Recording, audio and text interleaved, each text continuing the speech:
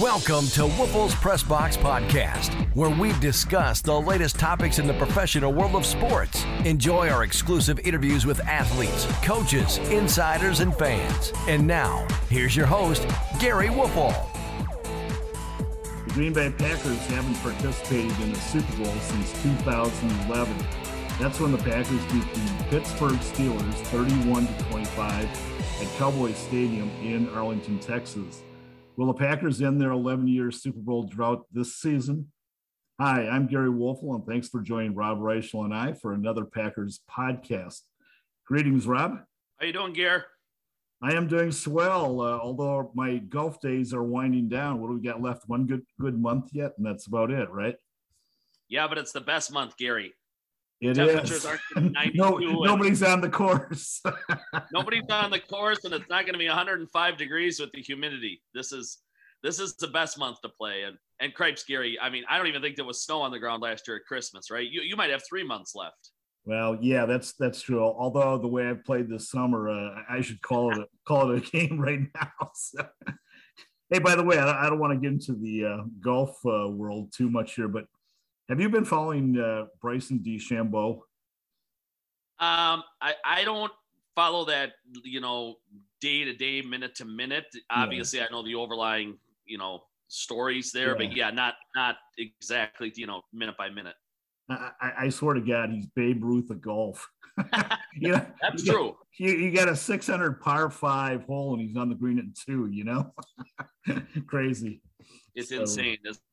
So anyways. Isn't it? I mean, I know they're using far better equipment than guys like you and I are, but when I'm on a 435-yard hole, Gary, and 2, I'm doing a dance, exactly. from the fairway. So, yeah, the fact these guys are bombing like that 350, 370 is just, it's insane, isn't it?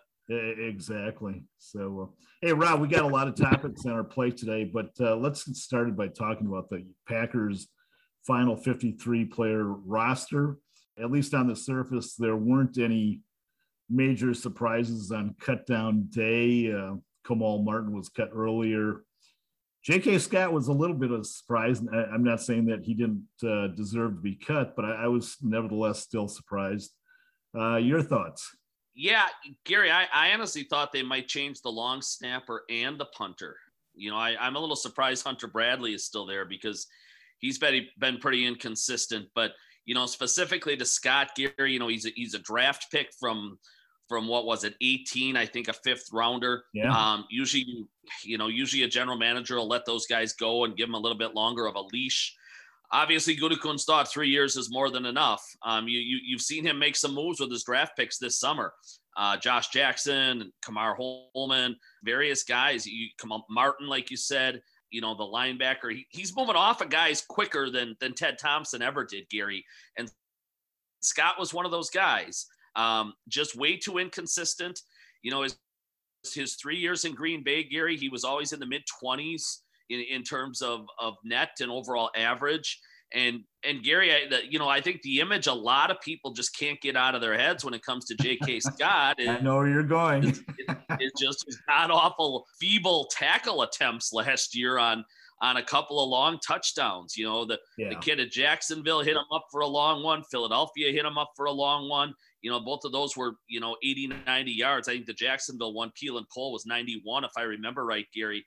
Mm-hmm. I don't remember what the Eagles one was. That was 75 or 80. But, just the fact that he almost went in the fetal position as guys ran past him, I think had to drive the general manager and obviously the coaching staff nuts. So, they made a trade. You and I are doing this on Wednesday, September 1. They made a trade on it's technically, Gary, not official yet. It will be soon, but they made a trade on Tuesday with the Rams, added a punter. I can't say his last name. Thank God I don't have to go on television or radio and do this for a living. It's Corey, and I want to say but Jorquez or something to that effect. Yes. We'll call him Corey B for now. Gary, they gave up a 6th for the punter and a 7th. So all they did was really go back around in the draft, and they got the punter, and the kid looks like he's got a huge leg. They'll obviously have to cover a lot better than they have in recent years. Special teams remains a nightmare over there, a potential disaster to the season, but it looks on paper, at least, Gary, like they've upgraded from J.K. Scott. Yeah, I'm with you. That was probably, maybe not the biggest surprise, but the biggest, the biggest, one of the biggest news stories of the day on Cut Down Day. Obviously, I think the biggest story was the fact they put David Bakhtiari on the PUP list, the physically unable to perform list. Mm-hmm. He had that torn ACL, I think, as everybody knows, New Year's Eve of 2020. That was an 8-month anniversary yesterday, Gary, of that ACL tear for Bakhtiari. So it's just, Brian Gutekunst just got done talking, Gary, about, I don't know, an hour ago from when you and I are doing this. And he said the Packers and their medical staff, they use about a 9 to 11 month scale on ACLs. That's what they think the norm is. Mm-hmm. So obviously 8 months in is just too soon. It's rushing him back, too quickly. It'll be late October. The physically unable to perform list, Gary, is a 6-week deal. So it's going to be later in October when Bakhtiari has a chance to come back. And, they don't have to activate him right away, but, he's obviously going to miss 6 weeks of the season. We can get into the offensive line stuff a little bit later. I think it's clearly a concern with him being out. And, Gary, then just a couple other notable cuts real quick. I would say Equanimeous St. Brown. Yes. A 6th-round draft pick in 2018. Never really clicked for him, Gary, in Green Bay. They did bring him back and put him on the practice squad just a short time ago from when you and I are doing this. Quarterback Kurt Benkert to me was not a surprise, Gary, but a guy who had certainly made a quality bid to wind up on the roster. He was released. He'll be on the practice squad to start the year as well, Gary. They cut Dexter Williams. Again, here's a draft pick from just 2 years ago, Gary, that Gutekunst is moving on from quickly. 6th-round guy. He only had 19 rushing yards, Gary, in his 2 years in Green Bay. I know he was stuck behind a couple of pretty good players in Aaron Jones and Jamal Williams. And then obviously last year, when they drafted A.J. Dillon. But Dexter Williams never really made his mark either. He's gone. And then, Gary, a guy who I thought at the start of camp was probably going to make the team, and they gave him every chance to win a starting job, was offensive lineman Ben Braden, who was in the mix there at guard, with Lucas Patrick and Royce Newman and some people in there fighting for roster spots and jobs. And clearly they thought a lot more of the other guys. They gave Braden one last chance in the final preseason game out of tackle, Gary. And then they wound up moving on from him as well. So again, nothing earth-shattering, nothing like we saw in the mid-'80s, right, when Forrest Gregg whacked Lynn Dickey and Paul Kaufman on the same day, and and the state went absolutely bongos. You and I are old enough to remember that. Moving on from some of these guys who were going to be players 50 to 53 on the roster, Gary, isn't a huge deal. So again, nothing earth shattering. And I think most guys like myself, Gary, who, and a lot of other journalists out there who, did their 53-man projections here over the last week or two, probably wound up getting 48, 49, 50 of these guys right. Yeah. So nothing earth shattering. And now they get ready to go here in 11 days. Yeah. I don't know if it's me or if you have the same feeling, but it seems like years ago on Cut Down Day, there were a bunch of major surprises around the NFL. And now it's like you hardly see any major surprise. I guess to me, the biggest one was Cam Newton with the Patriots. And a lot of people are saying, well, that wasn't a surprise, but the guy was the starting quarterback. He was, the guy a lot of people envisioned being the guy and bringing along Jones, but they let him go. But outside of that, there weren't any mind-blowing, releases. No, I'm with you, Gary. I think most of these teams kind of have their rosters now figured out, at least certainly their top 40 to 45 guys by the time camp rolls around. And there just aren't any great surprises anymore. Teams are smarter with their money and the cap. They've got that all figured out, by the time they get to the summer. You look back, Gary, some of the cuts in, 15, 20, 30 years ago after they first put in the salary cap, some of those wound up being cuts that teams had to make to stay under the cap and things like that. Well, They've got all that figured out now months ahead of time. Exactly. It doesn't linger into the summer. It doesn't linger into training camp. Honestly, Gary, about the only two big ones I can remember out of Green Bay in the last decade or so, you remember they cut Josh Sitton. I think it was in 2016. And that was kind of a shock. on that particular cut down day, it was a Saturday afternoon. I remember when the Badgers and LSU were playing, and the news trickled out that Sitton was gone, and everybody in Lambeau Field kind of went bongos about that, almost as much as the fact the Badgers upset LSU that day. And was Aaron Rodgers upset about that move? He was not. he wasn't on his list, was he? No, I don't think that was part of the list. Right. Okay. My first dig of the show. The other guy I was going to touch on, Gary, was Mike Daniels. He was a little bit of a surprise 2 or 3 years ago when they moved on from him early in camp. But no, I mean, for the most part, like you said, I thought Funchess last week when they cut the wide receiver, Devin Funchess, was slightly a surprise. I kind of thought he had a pretty good chance to make the roster, but when they made the trade for Randall Cobb, it made that wide receiver group a little bit tougher, a lot tougher really to crack. And other than that, Gary, there just wasn't a lot this summer that's really surprised you out of this training camp. It's getting easier and easier in June to kind of put together a list to say these will be the Packers 53 guys, and odds are you're probably going to get 90-95% of them right. Yeah. Well, barring a move or two before the season opener, in a couple of weeks, are there any major concerns? From my perspective, it's still the offensive line, defensive line, and perhaps cornerback. And with the offensive line, there's a possibility Myers and Royce Newman will be starting next to each other. And when you have 2 rookies starting on the offensive line next to each other, to me, that's a recipe for trouble. Although I will say this, Myers isn't your typical rookie. I think he's far more advanced than a first-year player. But with Newman, I have some concerns about the guy. I like him as a prospect, and I think he's going to develop into a really good player. But I talked to an NFL executive the day after the draft, and I talked to him again about a week ago, and he reiterated that Newman is athletic, he's intelligent, he's got good character, a lot of pluses, right? But he said he's got to get stronger. And this executive made it real clear. He said he's not a strong player at this point in his career. So I do have some concerns there. Well, what's the easiest path to the quarterback, right? Exactly. Directly up the middle. Exactly.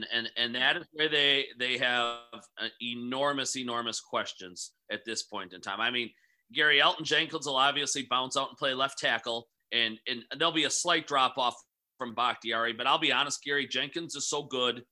He'd probably be in the top half of left tackles if that was his natural position. If he plays well here, Gary, over the first 6 weeks of the season, I mean, he's due a contract extension, in the next year or so. I can't even imagine how many zeros are in that thing. Yeah. If he goes out there and he, allows 1 sack or something in 6 weeks. And Gary, I think they'll hold up okay at right tackle. That's Billy Turner's natural spot. I think they'll be all right there.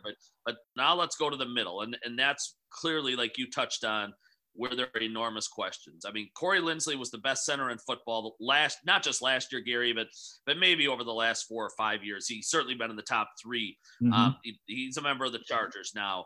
So they'll start a rookie there in Myers, who Gary, again, I think the kid's going to be a really good player long term, but you don't go from Corey Linsley to Josh Myers without some type of drop off there. No question. The two guards, in all likelihood, again, they're being very tight-lipped on this, but again, in all likelihood, just the way most of the preseason played out, are going to be Lucas Patrick and Royce Newman. Like you touched on, a lot of questions on Newman. Gary, I think he's their number 1 guard though right now. I really do. I think when Bakhtiari comes back, Newman's going to play on the right side of the line at right guard, and I think Jenkins will go to left. Newman had a really strong camp, Gary, especially the last couple of weeks, and I think his win percentage and his his lack of allowing pressures ranked among the league leaders according to Pro Football Focus. Now, again, it's preseason. You're not seeing everybody's ones. You're not seeing game plans. Everybody's vanilla. You're not seeing teams draw up, exotic schemes and things like that. But I think they think highly enough of Newman that they don't have maybe quite the concern some other people do. And I think they're going to let him play his way into just being a starter moving forward. Lucas Patrick's the guy, Gary. I really thought he played well last year. I mean, he's not a Pro Bowl player, but I thought he was a C+, a B- level kind of a player. And his numbers certainly kind of graded out that way. I got the feeling this entire offseason and really through camp, Gary, they were doing everything possible to replace him. And just not enough guys stepped up and took advantage. We mentioned Ben Braden earlier. Runyon in that mix is a guy who maybe didn't take advantage of his opportunities or play well enough to beat out a guy like Lucas Patrick. But, so you look at that interior of the line then, Gary, you've got two rookies and you've got a guy that they were really trying to replace through most of the summer. Yeah. And it's got to give them reason for concern. They'll stand in front of a podium and a microphone all day, and they'll tell you they feel good about this group. But Gary, let's look at the first 6 games of the season when Bakhtiari is. We know now that Bakhtiari is out. Okay, the Saints have a substantially above average front seven, and they will put a lot of pressure on quarterbacks. Okay, that's week 1. The Lions in week 2 shouldn't be a dramatic problem. That's not a very good defensive line. Week 3, the 49ers. I mean, it's still the majority of the same people there that largely took the 49ers to the Super Bowl just 2 years ago. That team was beat to crap last year, Gary. They had more injuries than almost anybody in football. That on September 26th will be an enormous test for Green Bay's offensive line. Now, week 4, Gary, back at Lambeau, the Pittsburgh Steelers, right? I think they led the league in sacks last year.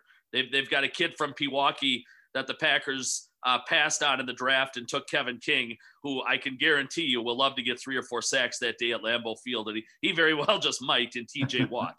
Right. Week 5, Gary, they go to the Bengals, which shouldn't, be, that's a bottom 5 or bottom 10 defense and defensive line. And then week 6, though, Gary, they go down to Chicago, where the strength of that team is still obviously the defense and the front seven. So when you really break it down, Gary, 4 of the 6 weeks to begin the year are against probably top 10 or top 12 defenses in the league that are going to have really, really good fronts and challenge the heck out of Green Bay's offensive line and certainly the interior there. So when you talk about the number one concern, I think without a question, it's the Packers offensive line, and they're really going to be put to the test early in the year, Gary.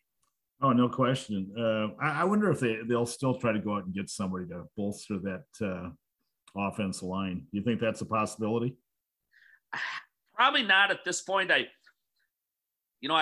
think they did that, Gary, when they went out and got Dennis Kelly at the start of camp. Right. The ex-Tennessee Titan. Now he's been dinged up a little bit. He didn't practice the majority of the past week.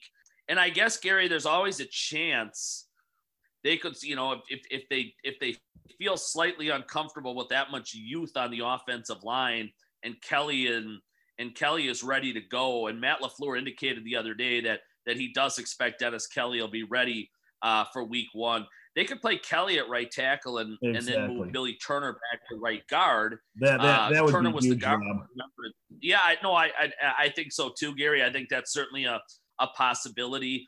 And then maybe you don't have to play Newman right away, and maybe you put Lucas Patrick at the other guard spot, or maybe they put Lucas on the bench and they feel good enough about Newman, go with him. But either way, Gary, you've got another veteran out there in Dennis Kelly, because Kelly's a guy who's had a pretty highly successful career, Gary. He's a little long in the tooth. He's probably in his last stop here now that he's in Green Bay. But is he a stopgap that can kind of hold the fort for the first month or 6 weeks of the year while Bakhtiari is recovering? He certainly is. And then, like I said, you could kick Billy Turner inside to guard where he played in 2019. Now, Gary, Turner is better at tackle than he is guard. But maybe Turner's a better guard, for example, than Lucas Patrick is, or maybe Turner's a better guard than Royce Newman. So sure. They do have some options, Gary, and we'll see where they go from them. But I would really be surprised at this point in time if they go and found somebody off the street or maybe made a trade. They kept 9 offensive linemen. I think this is the group they're going to go with and cross their fingers and hope for the best. Yeah. Rob, I really thought this would be an issue, and I still believe it's going to be an issue going forward. But then I started looking at other offensive lines, particularly in the NFC North. Every team has issues along the offensive line. The Bears are a mess. Minnesota's a mess. Detroit, I mean, they're okay, but nothing special. So even though the Packers have an issue on their offensive line, they're not alone. It's one of the hardest spots to fill every single year, Gary. And I think the Packers have, and especially Aaron Rodgers, that, they've done. Rodgers has been spoiled because his general managers have done a remarkable job of putting talent in front of him. I looked it up, when a lot of the Rodgers apologists were kind of going on their rants, Gary, that they don't surround him with enough talent and things like that. I mean, Aaron Rodgers, Gary, has played behind 8 different players that have gone to Pro Bowls on the offensive line. I know that's absolutely amazing, Rob. It's remarkable. And Gary, look at every year they go and they try to address that in some way, shape, or form, right? They took 3 guys this year. They took 3 guys last year, in the 2020 draft. Ted was always going high with offensive linemen, and he had unbelievable success, right? The Balagas, the Sittons, the Langs, the Linsleys of the world. Gutekunst hasn't deviated from that path whatsoever. Elton Jenkins was a 2. Josh Myers here right now was a 2. He invested heavily in free agency, in Billy Turner, who's turned out to be a pretty good player. Go back to Ted for a second. He got the best left tackle in the game in the 4th round when he found David Bakhtiari. They're taking a lot of swings at that position, Gary, every single year. And even these last 2 years when they took 3 in each draft, I'm sure the philosophy was, hey, if we hit it on one of these guys, great. If we hit it on 2, unbelievable. And it looks like, it looks like they're going to probably hit on at least 2 from this year, Gary. Runyon is still around from last year's draft. Jake Hansen made the team. He's still around from last year's draft. They put Cole Van Lanen today on the practice squad. I don't know what his future is, Gary, but he's still part of the organization. So, I mean, they keep swinging on this offensive line and they're hoping that, quantity leads to quality. And for the most part, it has. I mean, they've had a top 3 offensive line the last several years, Gary, and you're spot on. The rest of the league, I don't know if they invest quite as heavily on the O-line as the Packers do. They certainly haven't had the level of success, but when you go back and look at Ted, Gary, in all those years that he ran the draft, it was wide receivers and offensive line where he would hit heavily. He didn't go to wideouts in the 1st, but he went there in the 2nd and 3rd, and he hit a lot of home runs with guys like Jennings and Cobb and Jordy Nelson and James Jones, and even a guy like Jermichael Finley, a 3rd-round tight end. I mean, Ted was unbelievable at finding that position. He was terrific at finding offensive linemen. And from what we've seen so far, Gary, I think Brian Gutekunst has done a nice job with the O-line as well. So it's a concern, Gary, going in. But history kind of tells us that these guys know what they're doing at this particular spot, where you and I could be sitting here in a month saying, boy, that Myers can play. Boy, that Newman's turned out to be a stud. We might be saying, boy, what are they going to do when Bakhtiari comes back? They got 6-7 starters, right? So we'll see which way this goes. But Gary, I mean, history does tell us that they've been unbelievably good at finding offensive linemen. The same can't be said about the defense line, with the exception of Kenny Clark, who's absolutely great. I think everybody knows that. But besides Kenny Clark, I felt this way last year, and I feel this way again this year. It's not very good. And I think it's average at best compared to lines around the NFL. But getting back to this executive I talked to recently, he is super high on Slayton. I mean, not just high on Slayton, he's super high on Slayton, and thinks that he has a chance to be really good. He mentioned that the reason Slayton fell was because he had some issues, which he didn't elaborate on. He didn't go into it. But he said if Slayton gets his act together, that could be a major find for the Packers. And I think he has his act together. I mean, Gary, if you would kind of circle 3 to 5 guys this summer that surprised or jumped off the page, he might be at the top of that list, or he's certainly on the list. And I think they were optimistic that they maybe had themselves a mini steal. On day 3 of the draft when they went ahead and took him. And after training camp, I think in-house, they all feel there's no question now that they got a steal. He's a massive man with really quick feet. Technique is the thing they've obviously had to work with him over and over on, and they'll get that, and they'll get it right because they're unbelievably well coached on the defensive line by a guy named Jerry Montgomery, who I do think, honestly, Gary, he gets the most out of these guys because I agree with you, at least on paper. The Dean Lowrys, the Tyler Lancasters, the Jack Heflins of the world certainly aren't the most talented guys in the National Football League. Slayton's a guy, though, Gary, who has big-time upside and potential. He will be active right away from the get-go, I would think. I would think he's got a chance to play 20, 30 snaps right away. He's probably going to suck up some of Lowry and Kiki's snaps, to be perfectly honest with you, and even Kenny Clark's, Gary. And if that's the case, some of those guys are going to be a lot fresher at the end of games. The one thing they haven't had up there, Gary, is particularly great depth. I think their depth is better this year. I don't think any of these guys outside of Clark, like you said, are special. I think Kiki's going to take a jump here, Gary, in year 3. I think he'll be far more impactful than he's been as his first couple of years. But Slayton's kind of the wild card, like you said, Gary, in this whole thing. It's a tough position to come in and master. I remember back in 2009, I mean, B.J. Raji, a first-round pick, the 9th pick in the draft, Gary, was almost invisible as a rookie. I mean, I think I gave him a D that year when I did my season-ending grades. He wasn't good, and he was, he elevated himself within a year to one of the top 5 noses in football. And cripes, they're probably not beating the Bears. They're probably not winning a Super Bowl in 2010. Are they, without B.J. Raji's huge play in that NFC Championship game?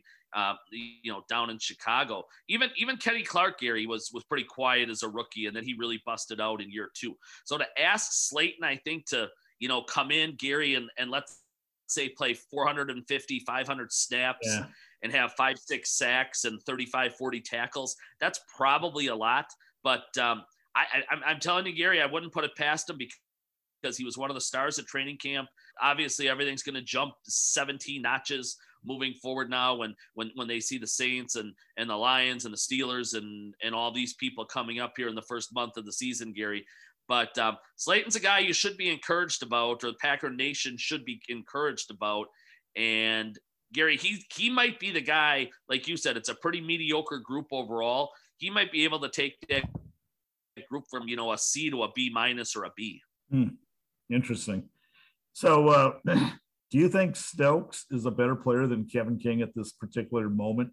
And who do you think is going to line up as the starting cornerback at that spot? It's a great question. It really is, Gary. They might line both of them up. They have what's called a star position, and they're trying to figure out right now whether that's going to be Shannon Sullivan probably or Jair Alexander. It's the guy who comes and plays in the slot and tries to take away that slot guy.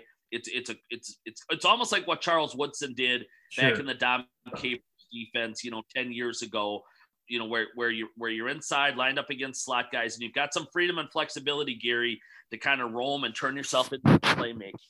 If Alexander kicks in there, Gary, and takes that spot, my best guess is it's still going to be Sullivan. But if it is Alexander, to answer your question, they'll line up on the outside then right away with King and Stokes. That would be interesting. They'll go after Stokes, Gary, and they'll probably have some success early. This kid's a 4.29. I mean, a legitimate 4.29. There aren't a lot of guys in the league that run with Marquez Valdes-Scantling. And to watch Stokes do that through the course of the summer and in training camp, it was an impressive deal. I mean, this guy can absolutely fly. He's probably on a par, maybe even slightly ahead of where Alexander was, 3 years ago when he showed up as a first-round pick in 18. And people inside the building have commented on that. Alexander has himself. And, here's a guy, Gary, who I think a year or two down the road is going to be an absolute stud. I'm talking about Stokes. Yeah. And when you pair him with Alexander, you may have the best cornerback duo in football. But to your question, for week 1, Gary, if they go with Sullivan in the slot, which is very possible, they're going to line King up on the outside with Alexander. and then probably just Stokes will be their fourth guy. They're going to bring him along slowly and gradually. But Gary, he's ready. I mean, if they do make the choice to go to Alexander as their star and play him in that position, Stokes will be on the field right away. Gary, I think no matter what happens, Stokes is a guy you're going to see his playing time gradually increase. He may pass Kevin King at some point in time, by week 8, by week 10. Yeah, I'll tell you what, Rob, as well as anyone, when cornerbacks are drafted late in the first round or thereafter, they have a tough time adjusting to the NFL. And, remember Vinnie Clark? Oh, yes. Well, wasn't Vinnie Clark like a late first round pick, as I recall? I think he was 20th. I'd have to look it up, but that number's in my mind. And I saw how he struggled. And then I looked back the last year when the Vikings drafted a bunch of DBs, in the first and second, third round or whatever it was. And they were horrible. And I'm thinking, like, if you're the Packers and you're vying for a Super Bowl, you better make sure that rookie can play, because if he isn't, he's going to get picked on a lot. So I think that's going to be a very, very interesting position to watch. Gary, I could play devil's advocate, though, with you right now and say 4 years in, teams were still picking on Kevin King. And it's why the Packers there you go. The Super Bowl next year, right? And you know what, Rob? In defense of King, it's because Alexander is so damn good. Yep. That teams are going to go his way. You know what I mean? They don't have an alternative, really. So, and I am not on the Kevin King bandwagon, but I think right now, I think it behooves the Packers to play with a veteran corner. No, and I think they will, and that's why they brought him back on a 1-year deal, Gary, is they're not going to stick him on the bench in all likelihood and create a lot of friction. Like I said, I think the key decision they're going to have to make there when it comes to playing time is who's kind of in that star role, who kicks inside, and takes the slot guy. Do they think Alex, because, hey, let's look around the league right now. There's a lot of teams that have figured out that, they can create a lot of damage in the middle of the field with these shifty little slot guys that have 80 catches a year, right? And, the kind of player Randall Cobb was 7-8 years ago when he was in his prime in Green Bay. And I think he caught 80 some odd balls and parlayed that into his first huge monster contract with the Packers. There's a lot of those guys running around the league right now, Gary, that cause a lot of damage, and they're unbelievably tough to contain, especially on third downs. Well, now if you can put Alexander in there and take that away, and you feel good enough about what you have on the outside with King and Stokes, well, it seems going to be hard to throw on, Gary, because the safety duo is pretty darn good too. Yes. If they feel good enough about Chandon Sullivan, and I'm not sure I would. I mean, you talk about that NFC title game again, or I do, how they picked on King. Tom Brady picked just as much on Chandon Sullivan, especially early in the game. He just wasn't giving up the play before halftime to Scotty Miller that we all remember, or getting the PI late in the game to keep Tampa's final drive going. But Brady went to work on Sullivan big time in that game as well. So I don't know if that, I don't know if Sullivan's up to that challenge or not, Gary. That's what the coaches are going to have to figure out here. Here's the thing, though, that they've got 4 guys, when I look at it, in Alexander, Stokes, King, and Sullivan, that probably match anybody's in football right now, Gary. I mean, that's a good point. Good point. Really good group of corners. I mean, it really is. And the safeties, when you talk Amos and Savage, that's probably one of the top 5 duos in football too. So, I mean, Gary, if they can get after quarterbacks with any level of success this year, that group in the back could cause a lot of damage. Yeah, real good observation. Speaking of little shifty guys, I'm the president of the Tutu Atwell fan club. Did you see who led receivers in yardage this preseason? Was it Jake Kumro? My guy, Tutu. I'm teasing you. Yes. Yeah, Kumro. Yeah, I'm sure Aaron Rodgers would have brought that up right away too. Now, that little guy, it seems like we've been talking about him a lot before, prior to the draft even. But I am very curious to see if that little guy can succeed in the NFL. And, if the preseason is any indication, he is going to do that. So, hey, besides the those three spots, defensive line, offensive line, cornerback, do you see any glaring weakness on this Packer team? No, I mean, I really don't. When the Packers almost made an appeal and a plea to Aaron Rodgers this offseason, Gary, when Rodgers was in the midst of his temper tantrum, and talking about not coming back, and Brian Gutekunst stood at a podium or took a Zoom call one day and said, where is Aaron going to find a better chance to win than here? He was spot on. You break this thing down, Gary, position by position, it's a top 5 roster in football, no doubt about it. And honestly, Gary, that's why I think even next year when they make the transition to Jordan Love, they're still going to win double-digit games. They might not be back in the NFC title game. That's a whole nother discussion. But I thought Jordan Love was outstanding the majority of this preseason. A couple of bad decisions that he'll clean up. But boy, they had to like 95% of what they saw from him. And moving forward, Gary, this roster is solid. I mean, it is sound that they're going to keep winning football games in the post Aaron Rodgers era. If you just look at it, Gary, kind of glance at it quickly, you got the MVP back at quarterback. I can't think of more than 3 or 4 teams. I mean, it starts with Cleveland, obviously, but there's only a few teams in the league that have a running back duo like Green Bay does, I think, with Jones and Dillon. I think we've got to see a little bit more of Dillon, but the potential for him and Jones is certainly to be a top 3 or a top 5 duo. And if they run the ball enough, Gary, there's no doubt that should be a top 10 rushing offense. Kylan Hill. Rob, sorry to interrupt. Sorry, Kylan. I was just going to throw in, talking about those top 2 running backs. The rookie looks good. I mean, to me, he's going to find time, in that offense. I agree with you wholeheartedly. It looks like he'll be their kick returner, Gary, to start the year. The Amari Rodgers, the 3rd round pick, will do punts. I mean, Gary, just kind of off subject for a second. I mean, the way I know nobody's played a game yet, but at least the way this is trending on a veteran roster, they're going to have 5-6 draft picks that make an immediate contribution, which is remarkably rare on a team that was in the NFC Championship game. The last 2 years, you're going to have 2 starting offensive linemen in all likelihood. Amari Rodgers is going to eventually become the slot guy. I think Randall Cobb will probably get most of those snaps to start the year, but as they realize he doesn't have a whole lot left in the tank, they're going to almost be forced, Aaron Rodgers or not, they're going to be kind of forced to turn that thing over to Amari Rodgers. Plus he'll do punts. Kylan Hill, Gary, is, going to do kicks, and he's going to get some work out of the backfield from time to time.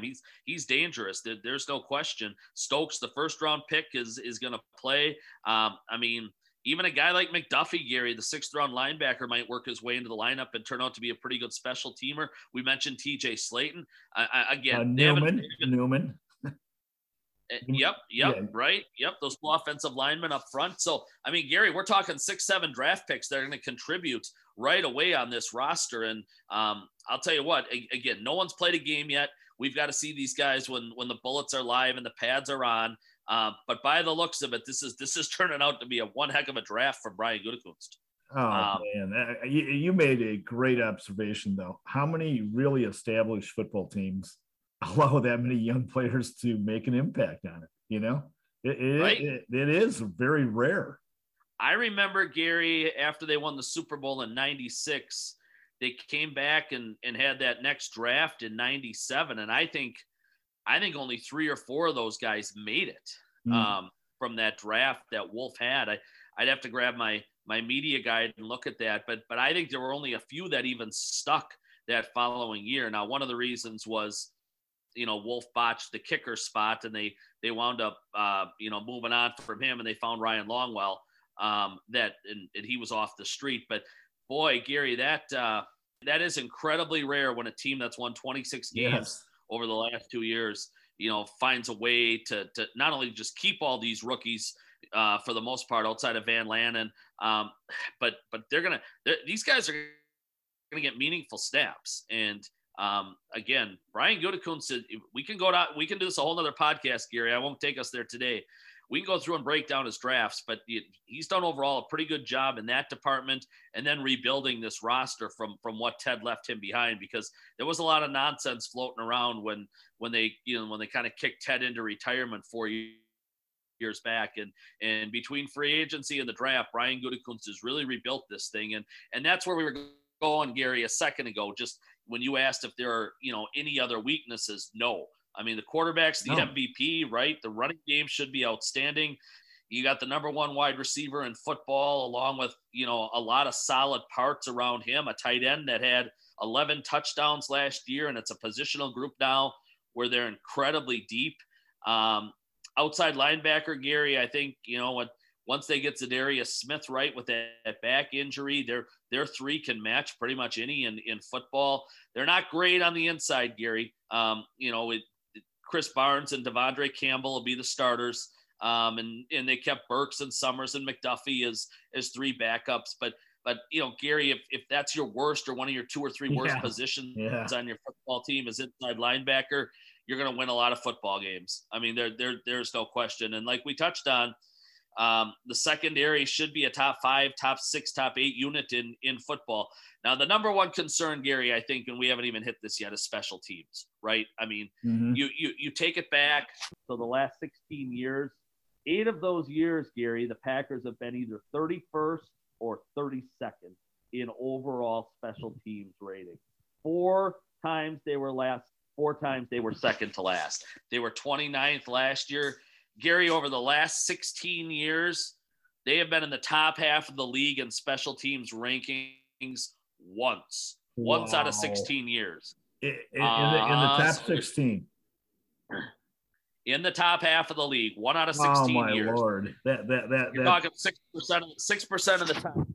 So, they've got to get it fixed. They've got to get it cleaned up. And to their credit, again, they're taking steps to try to do that. Right? They dumped the punter that they knew was inconsistent, and they traded for one that they think will, be an upgrade at that spot. They've tried to address kick and punt return in the draft, and I think those 2 young rookies will probably give them a boost in that area. Now, Gary, they were terrible last year in coverage. Obviously, the numbers get skewed a little bit on that punt stuff when you're giving up long touchdowns, like they did twice during the regular season. So they've got to get that cleaned up. I still think, Gary, they're going to dump the long snapper at some point in time. Hunter Bradley's been remarkably inconsistent. Brian Gutekunst had his back today. Earlier, before you and I talked, Gutekunst was in a press conference and was asked about Bradley, and he backed him up. But Gary, it's risky business to me when your special teams or any unit on your football team are atrocious, and then you decide to promote from within. And that's what the Packers did with special teams. They promoted Maurice Drayton, who was the assistant last year on a really, really bad special teams group. And he's leading the charge now. So, I mean, maybe I'll be proven wrong, Gary, but, I've got a lot of doubts about where they're headed on special teams. They've addressed it better. I think their personnel's a little bit better, but history tells us, Gary, that this is a huge reason for concern. And, I guess until proven otherwise, Gary, we talked about O-line and D-line and some other spots. I would almost say, to me, special teams could be as big of a weakness as this group has. Yeah. And when you get down to the nitty gritty come playoff time, special teams can often be the X factor. We all remember 2014, right? Yeah. We all remember Brandon Bostic. It was a matter of time. We all remember the fake field goal touchdown that Pete Carroll pulled on Mike McCarthy that day. And again, that was, just a continuation of all the problems they had in 2014. And not a lot of those have changed. They didn't change under McCarthy. They haven't changed under LaFleur. And for this group, Gary, to probably go win a Super Bowl, they can't have the 31st or 32nd ranked special teams in the league again. They've got to get that up 10 or 12 spots. Even if they're 20th, Gary, that's serviceable, right? Sure. No one's asking to go be a top 5, a top 10 unit. They just can't give away football games. They can't give away 60 and 80-yard returns, right? They can't get kicks blocked. They can't put the ball on the ground. It's been just a comedy of errors year in and year out, and it's something they've got to get fixed, Gary, if they're going to make a run at the Lombardi. Wow, that stat you just threw out is mind-boggling.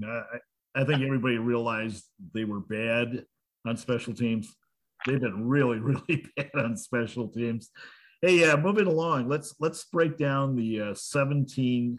Doesn't that sound weird? 17 game regular season schedule. It's so weird, Gary, when people keep asking me for a prediction and I say 12-4 or 11-5 or 13-3 or whatever on teams, and they're like, "Oh, no, you got to add a game." Yes, well, you aren't alone. Guys like you and I struggling to call them the Los Angeles Chargers or whatever, right? Right. We don't do well with change after all these years. Well, if I'm not mistaken, the Packers have the fourth toughest schedule in the NFL this year. I mean, it's going to be a challenge to come up with a winning percentage like they did the last 2 years at 13-3. But it's going to be tough. And the other thing I was going to say about the schedule before we break it down is their first 9 games, I think 6 of them are on the road. And, for most teams, I think that would be an issue, perhaps a major issue. But I think because the Packers are such a veteran-laden team that they'll be able to endure it. But, Rob, let's break down the schedule. And if you want to give me one reason why they're going to win or lose this game, that would be great. We'll just kind of fly through this. But they open against the Saints in Jacksonville, which is going to be interesting. I got them down for a W. Yeah, I think they'll win that game too, Gary. They catch a huge break to me that they won't face the noise that you would have had with a full home crowd in the Superdome. That that as well as anybody. That place gets as loud as almost anywhere in the National Football League. There's no way. It'll almost be like playing last year, Gary, in front of no fans. With the Jaguar fans there. That particular day, or folks from Jacksonville who really have no skin in the game, right? They're probably just going to watch quality football because they don't see any in Jacksonville, or they certainly haven't for the last decade. I'll bet 70% of those fans, if not more, are Packer fans in Jacksonville. I would think that's a very fair guess. Yes. Yeah, crazy. Yeah. Okay, week two against your former favorite team, the Detroit Lions. A big W for the Packers. Yeah, I would think they roll in that game. We don't have to spend a lot of time there. I think the Lions could be in the running, Gary, for the first pick in the draft. Wow. You haven't talked to Jared Goff this week, huh? He's got visions of Super Bowl dancing in his head. But Gary, the only thing that kept that organization respectable the last decade plus was Matt. I know. You know that. Yeah, I couldn't agree with you more.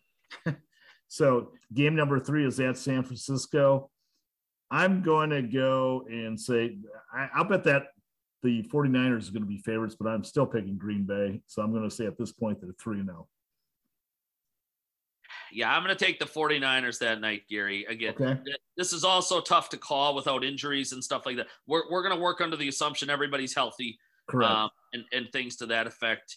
I still, Gary, think that San Francisco is a top 3 or 4 team in the NFC when they are fully healthy. I mean, it was only 18 months ago they were in the Super Bowl with what we thought was as good of a defense as the league had in a decade, and most of those guys are still around. And Gary, I mean that could be the X factor in that game, right? Bosa and his friends going crazy chasing down Rodgers and a patchwork Green Bay offensive line. So I'll take the 49ers that day, Gary. Okay.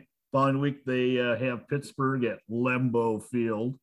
And I fully expect Mr. Watt to have a major game, but I also expect the Packers to keep rolling at 4-0. Yeah, I think they'll squeak one out that day. Boy, I mean, how great is that football game, right, Gary? Pittsburgh coming to Green Bay. Yes. Well, it's too bad these teams only play every 4 years because, two staple model franchises of the league. Every time I see a game like that on the schedule, even as I get older, Gary, and more cynical and jaded, I get so psyched and fired up for a game like that. New England only comes to Green Bay every 8 years. Pittsburgh only comes every 8 years. They play each other only every 4 years. But boy, that game is going to be so unbelievably fun. I'm getting tickets for that day for my two kids. It'll be their first Packer game. I said you get to see two Hall of Fame quarterbacks with Big Ben and Rodgers, and I think that's going to be just an all-time treat, Gary. That I think we're looking at like a 34-30 kind of game there, but I think Green Bay wins it. And quite possibly Big Ben's last game at Lambeau. You'd have to think, right? Yeah. By the way, what a great father you are. I mean, really. Every kid should have a father like you. You know that? I'm blushing, Gary. Okay, moving on. They play this. This is the game. I mean, nobody's talking about it, but from my personal standpoint, I find this to be one of the more interesting games on the Packers schedule, and that's against the Bengals. And I am really, really intrigued by Burrow. I think he could be something special. Obviously, he got hurt last year, but they're playing in Cincinnati. Rob, I got the Packers winning again. Boy, am I on the Homer bandwagon here. Yeah, you're up to 5-0. I think Vegas has them, Gary, at 10.5. So you better go take the over the way you're headed here. Yes, indeed. Which really does seem like a low number to me. I saw some places that had them at 9, Rob. I think that was before Rodgers came back, correct or no? No, I think this is still after Rodgers committed to playing next season. But anyways, when we hang up here, Gary, you tell me who those places are, because I'm anything but a homer. But this team will win a lot more than 9 football games. yeah, exactly. Bengals still obviously in rebuild, Gary. They beefed up the offensive line a little bit to help Burrow. They drafted Chase, the kid out of LSU, who I know he's struggled at times this preseason, but that's a kid, Gary, who should catch 80 balls right out of the chute. But the Bengals aren't there yet, and I would think Green Bay wins that by a couple of scores. Those are always the dangerous ones, though, aren't they, Gary? I mean, you look at it. Nobody's paying any attention. Noon on a Sunday in Cincinnati. You just finished against an AFC staple powerhouse with Pittsburgh. You've got, one of your arch rivals the following week coming in the Bears. It's one of those tricky trap games that all of a sudden you look in the fourth quarter, right, and you're down 28-17 or something like that. Right. But I would think, Gary, at least, theoretically, that's a game the Packers, shouldn't have a ton of trouble with. So I'll obviously take Green Bay, and we'll call it 4-1. Okay, so now we're into the 6th game of the season, and they play the Bears at Chicago. Rob, that's going to be Justin Fields' starting debut. I figure by that time he should be taking over the starting quarterback position. You think it's going to take till October 17th, huh, Gary? Yeah, exactly. That Nagy's got too much at stake right now, and same with their GM. No, I'm saying I think it's by about week 3. I don't think it's that you. You're ready to pull the plug already. I mean, he probably should be starting week 1, right? I mean, what's the point, right? That's how I would approach it. But no, I don't think it's going to matter, Gary, who's under center. Yep. For Chicago, all that matters is Aaron Rodgers owns the Bears. Brett Favre owned the Bears. You're talking 30 years of dominance in this rivalry. And I don't think it's going to change in 2021. So I've got Green Bay there, Gary. Okay. Then the Packers host, Washington on Sunday, October 24th. And I'm a big Ron Rivera fan. I think he's how's this? He's the nicest coach in the NFL in my mind. But that's another story. Packers probably in a cakewalk. No, I think that's as good of a defense as the league might have, Gary. It's certainly as good of a front as they're going to have. Yes, and very much so. You want a good prop bet, Gary? Go throw $10 on Chase Young to be Defensive Player of the Year. Yes. He's a riser who's about to take a monster step, and he's good enough that he can change the whole tide of that football game. I think that's going to be surprisingly close. I really do, Gary. 24-20, 23-21, something like that. I think Green Bay ekes it out, but Washington's game plan to win this year, they're going to Fitzmagic and he's their guy, and but they're going to rely on. They're going to tell him, don't make mistakes, don't turn it over. They're going to run the ball. They've got decent weapons around him, but they're going to be a defense-driven first football team, Gary. that's going to be a tougher Sunday, I think, than a lot of people think. Yeah. No, I agree. And I like Sweat too, the other defense lineman. Yep. I think he's a big time player. There we go. So I got the Packers at 2, 4, 6, 7-0. Hey, by the way, would that be the week Bakhtiari could possibly come back? Correct. The Washington game, October 24th. Well, that might be a good time for him to come back. I was going to say he will be put to the test immediately, right? Probably against the best defensive front in football. Yeah. That would be the ideal time to bring him back. Of course, if he's healthy. So I got the Packers still undefeated until this week when they go to the Valley of the Sun and play the Cardinals. And I got them losing for the first time. Yep, I'm with you there. I think the Cardinals make the playoffs this year. I think Murray is a legitimate MVP candidate. Gary, if he can stay healthy, he's certainly gonna be in the top 5 when it's all said and done. And I bet he puts up 450 total yards that night. And I'm with you. That I think that's a Sunday night game. And it might even be a Thursday night game, right, Gary? It is a Thursday night game. That is. So correct. Yeah, it's a quick turnaround game for the Packers, which will be tricky unto itself, right? Yes. You're beat up after taking on an unbelievably physical Washington team, and now you've got to go turn around and play the Cardinals on the road out in Arizona. Yep, I'm with you, Gary. I think they lose that one too. Okay, so after I have them winning their first 2, 4, 6, 7, I got them losing again at Kansas City. I'm with you. Yep, I think the Chiefs, if they don't win the Super Bowl, Gary, they're gonna certainly challenge for it again. So Mahomes outdoes Rodgers, and what is that? I think that's a late Sunday afternoon game. Boy, what a treat for viewers, huh? Oh, yeah, absolutely. Great. What an unbelievable football game. But yeah, no, I'll take Kansas City and, kind of a 35-31 type of a game. Mm-hmm. Then I expect the Packers to bounce back the following weekend. They play Seattle at Lambeau. Boy, that's a beast too, isn't it? Yes, it is. Now you're wondering why the odds makers had Packers at 10. Or even 9. Yes. No, I'll take him at home too. The history of this rivalry, Gary, with Seattle the last decade has been whoever's at home wins. I think Green Bay's won 4 in a row, because both teams have been perennial playoff teams for Green Bay has for 30 years. Seattle has been for the last 10 since they've gotten Russell Wilson. Green Bay cannot win in Seattle. Seattle cannot win in Green Bay since the Russell era started. So I guess I'll continue to kind of follow that pattern and trend, Gary, that, Russell struggles a little bit in Green Bay, but, the weather should still be decent. It's only November 14th when they're playing that game, but I'll take Green Bay, Gary, which I think then maybe on my book puts them to 7-3. Yes. Then they play at Minnesota, and I'll tell you what, I had them down originally for a loss.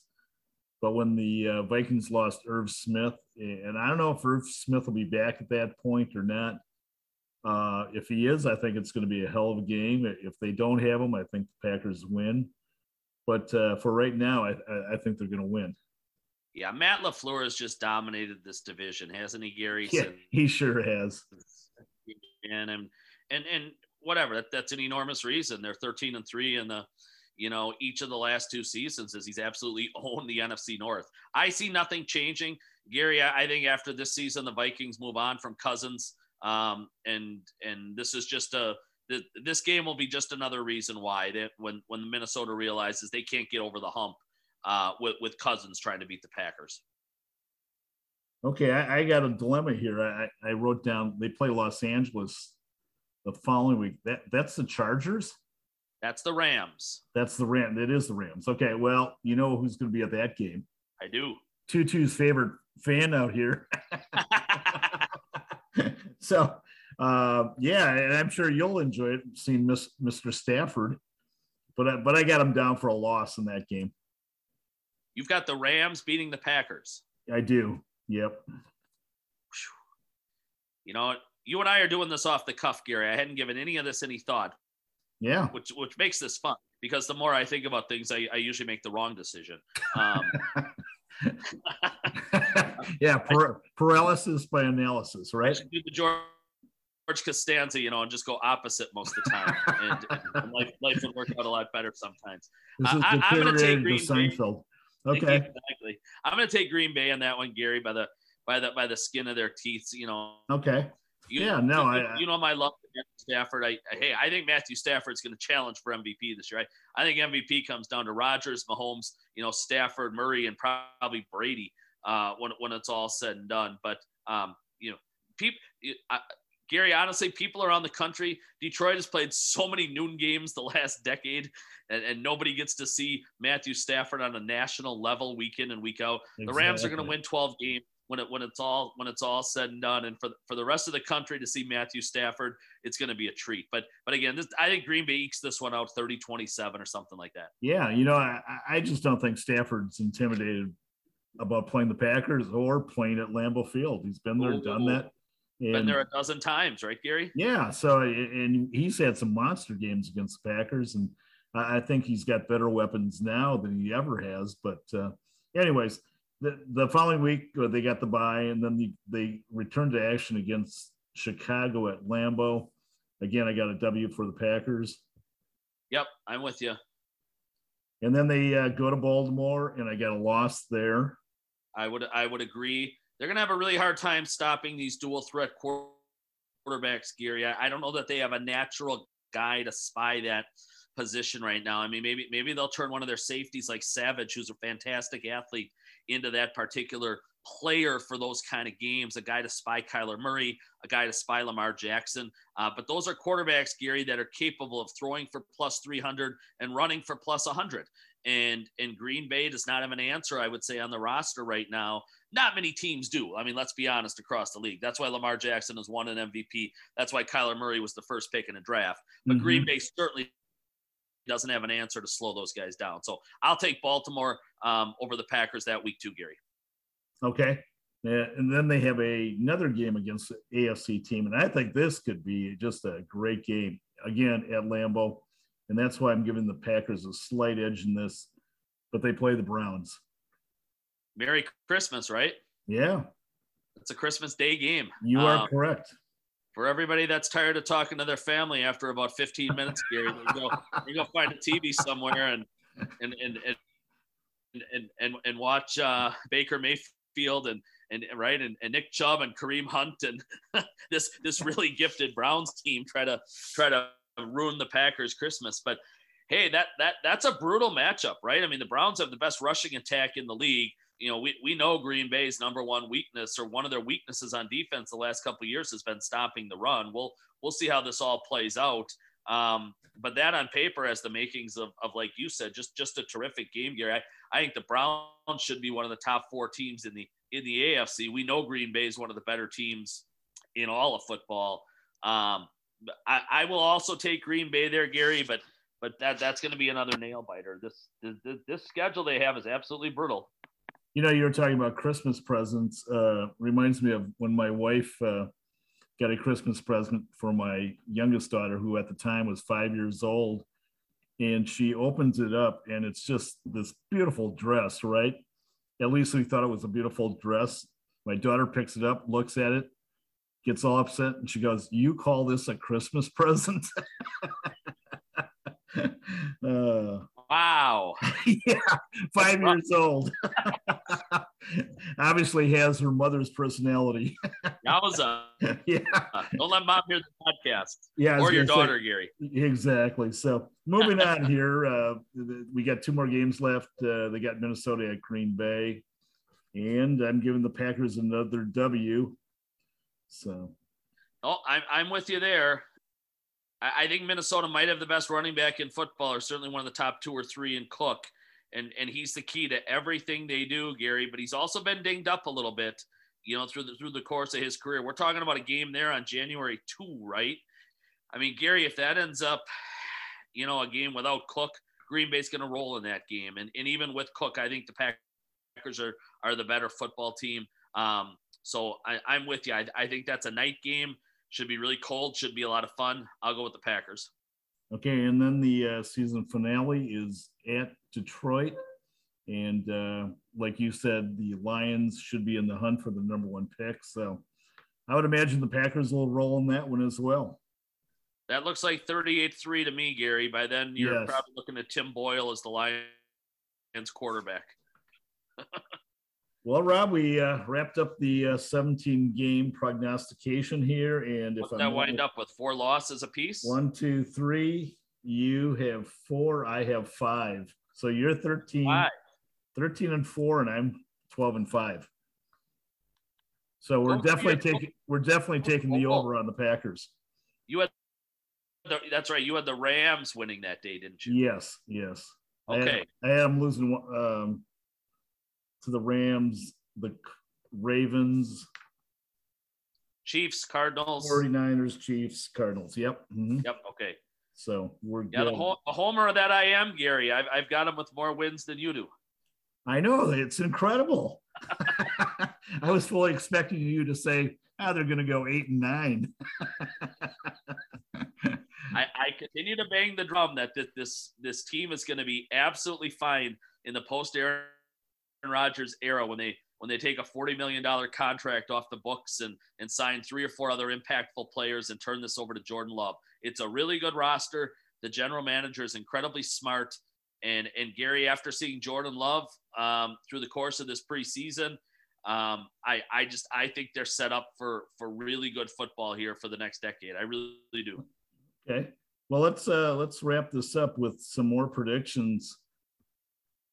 Who do you have in the NFC Championship game? This is very boring, Gary, and it's very very easy to do. But I'm going to go with a repeat of last year's NFC Championship game. I'm just changing the location. I think Green Bay has to go to Tampa this time. I think Tampa's going to win 15 games maybe, and I'm going to take Tampa to beat Green Bay down there in the final game Aaron Rodgers ever plays for the Green Bay Packers. Okay, I hate to be even more boring, but those were my picks as well. I mean, to me, they are head and shoulders above everybody else in that conference. Maybe I'm wrong. Maybe somebody's going to surface, but I mean, you look at the East with Dallas, New York, Washington, etc.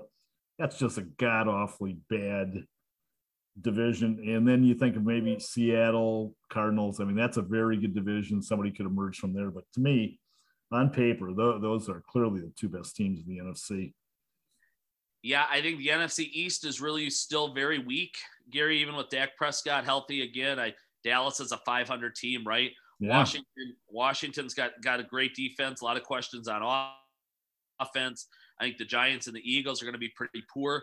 You know, I think the NFC South, Gary, is probably going to be down, right? I mean, you don't lose a Drew Brees and probably get better if you're New Orleans, and they've been a staple at the top of the conference for a decade plus. I think the Falcons are rebuilding with a first-year coach and GM. Carolina doesn't have an answer yet at quarterback. You know, Tampa's the only legitimate power coming out of there. And the NFC West, I think, Gary, is really good, but they're going to all beat the nonsense out of each other, right? Yes. Seattle, San Francisco, the Rams, the Cardinals. I mean, they could all be playoff teams, but they could all also go 3-3 against each other as well. So that's, that's a murderer's row there where, Green Bay just doesn't have that problem in the NFC North, right? When they've got 2 easy wins against the Lions, and probably at worst, they should go 3-1, right, against the Bears and the Vikings. So that's a huge advantage for Green Bay versus, say, a Seattle or a San Francisco. Oh, exactly. Now, I guarantee you we're going to have 2 different teams meeting in the AFC Championship. We will agree on one, I am sure, that being Kansas City. I got them. Okay. I have a hunch, Gary, our second team might be the same. No way. Right. Because I'm going way on the limb here. Yeah, I mean, you want me to go first or you? You go ahead, Rob. All right. After the Patriots cut Cam Newton, I was all in on them, Gary, and I am, and I think they are going to win the AFC East. I think they're going to win about 13 games, and I think they're going to go to Kansas City for the AFC Championship game with a rookie quarterback. I've got Chiefs, Patriots. Okay, I got the Chiefs and the Las Vegas Raiders. Whoa! Yep, I was going to say, I guarantee you didn't have them. And I thought you were going Browns on me. You know what? I was very, very close to doing that. I was very close because I do like the Browns. And, I think potentially they could be outstanding. But I talked to a couple people, and they both were sky high on the Vegas offense. They think they're going to score a ton of points, that they're going to be electrifying. And I don't know. Vegas, obviously, the odds makers in Vegas obviously disagree. So I'll long shot, but we'll see what happens. Finally, the Super Bowl. What do you got? Who's going to win? I'm taking the same two teams as last year, and I'm taking the same outcome, Gary. Again, it's boring. But I won't bet against Tom Brady. I just don't do it. I won't do it. And I think he's going to win the Super Bowl again. I think they'll be even better this year than they were. The game will be closer because Kansas City's much better on the offensive line than they were last year, and Mahomes won't have to run for his life to make every single throw like he did back in February, Gary. But I'm going to go, let's just say Tampa 30, Kansas City 24. Same two teams, same end result. Just probably a much closer, a much more enjoyable game for fans. Well, I got Kansas City being in the Super Bowl, and I also have the team to the north being in the Super Bowl, the Green Bay Packers. Whoa. Yes. You've got The Last Dance being an awfully good one, huh? Absolutely. I see some similarities. I think Rodgers is going to be on an absolute mission. And if they stay healthy, I mean, if they lose Aaron Rodgers and Aaron Jones or Devontae Adams, somebody of that ilk, yeah, all bets are off. But if they stay healthy, I really like this team. And I think they can win the Super Bowl. And who do you have winning the Super Bowl, Gary? Green Bay over Kansas City. You have Green Bay over Kansas City. Okay. Yep. So we shall see. You ended up being the bigger homer than I did on this podcast, I guess. Watch my Vegas Raiders will go 2-15 or something. Oh well. So Rob, I think we got a wrap here. Thanks so much for your insights and your commentary. It was all excellent as usual. And thank you to our listeners. Take care. For more sports news, check back every Tuesday for our latest show. You can also follow Gary on Twitter @GaryWoelfel and WoelfelsPressBox.com.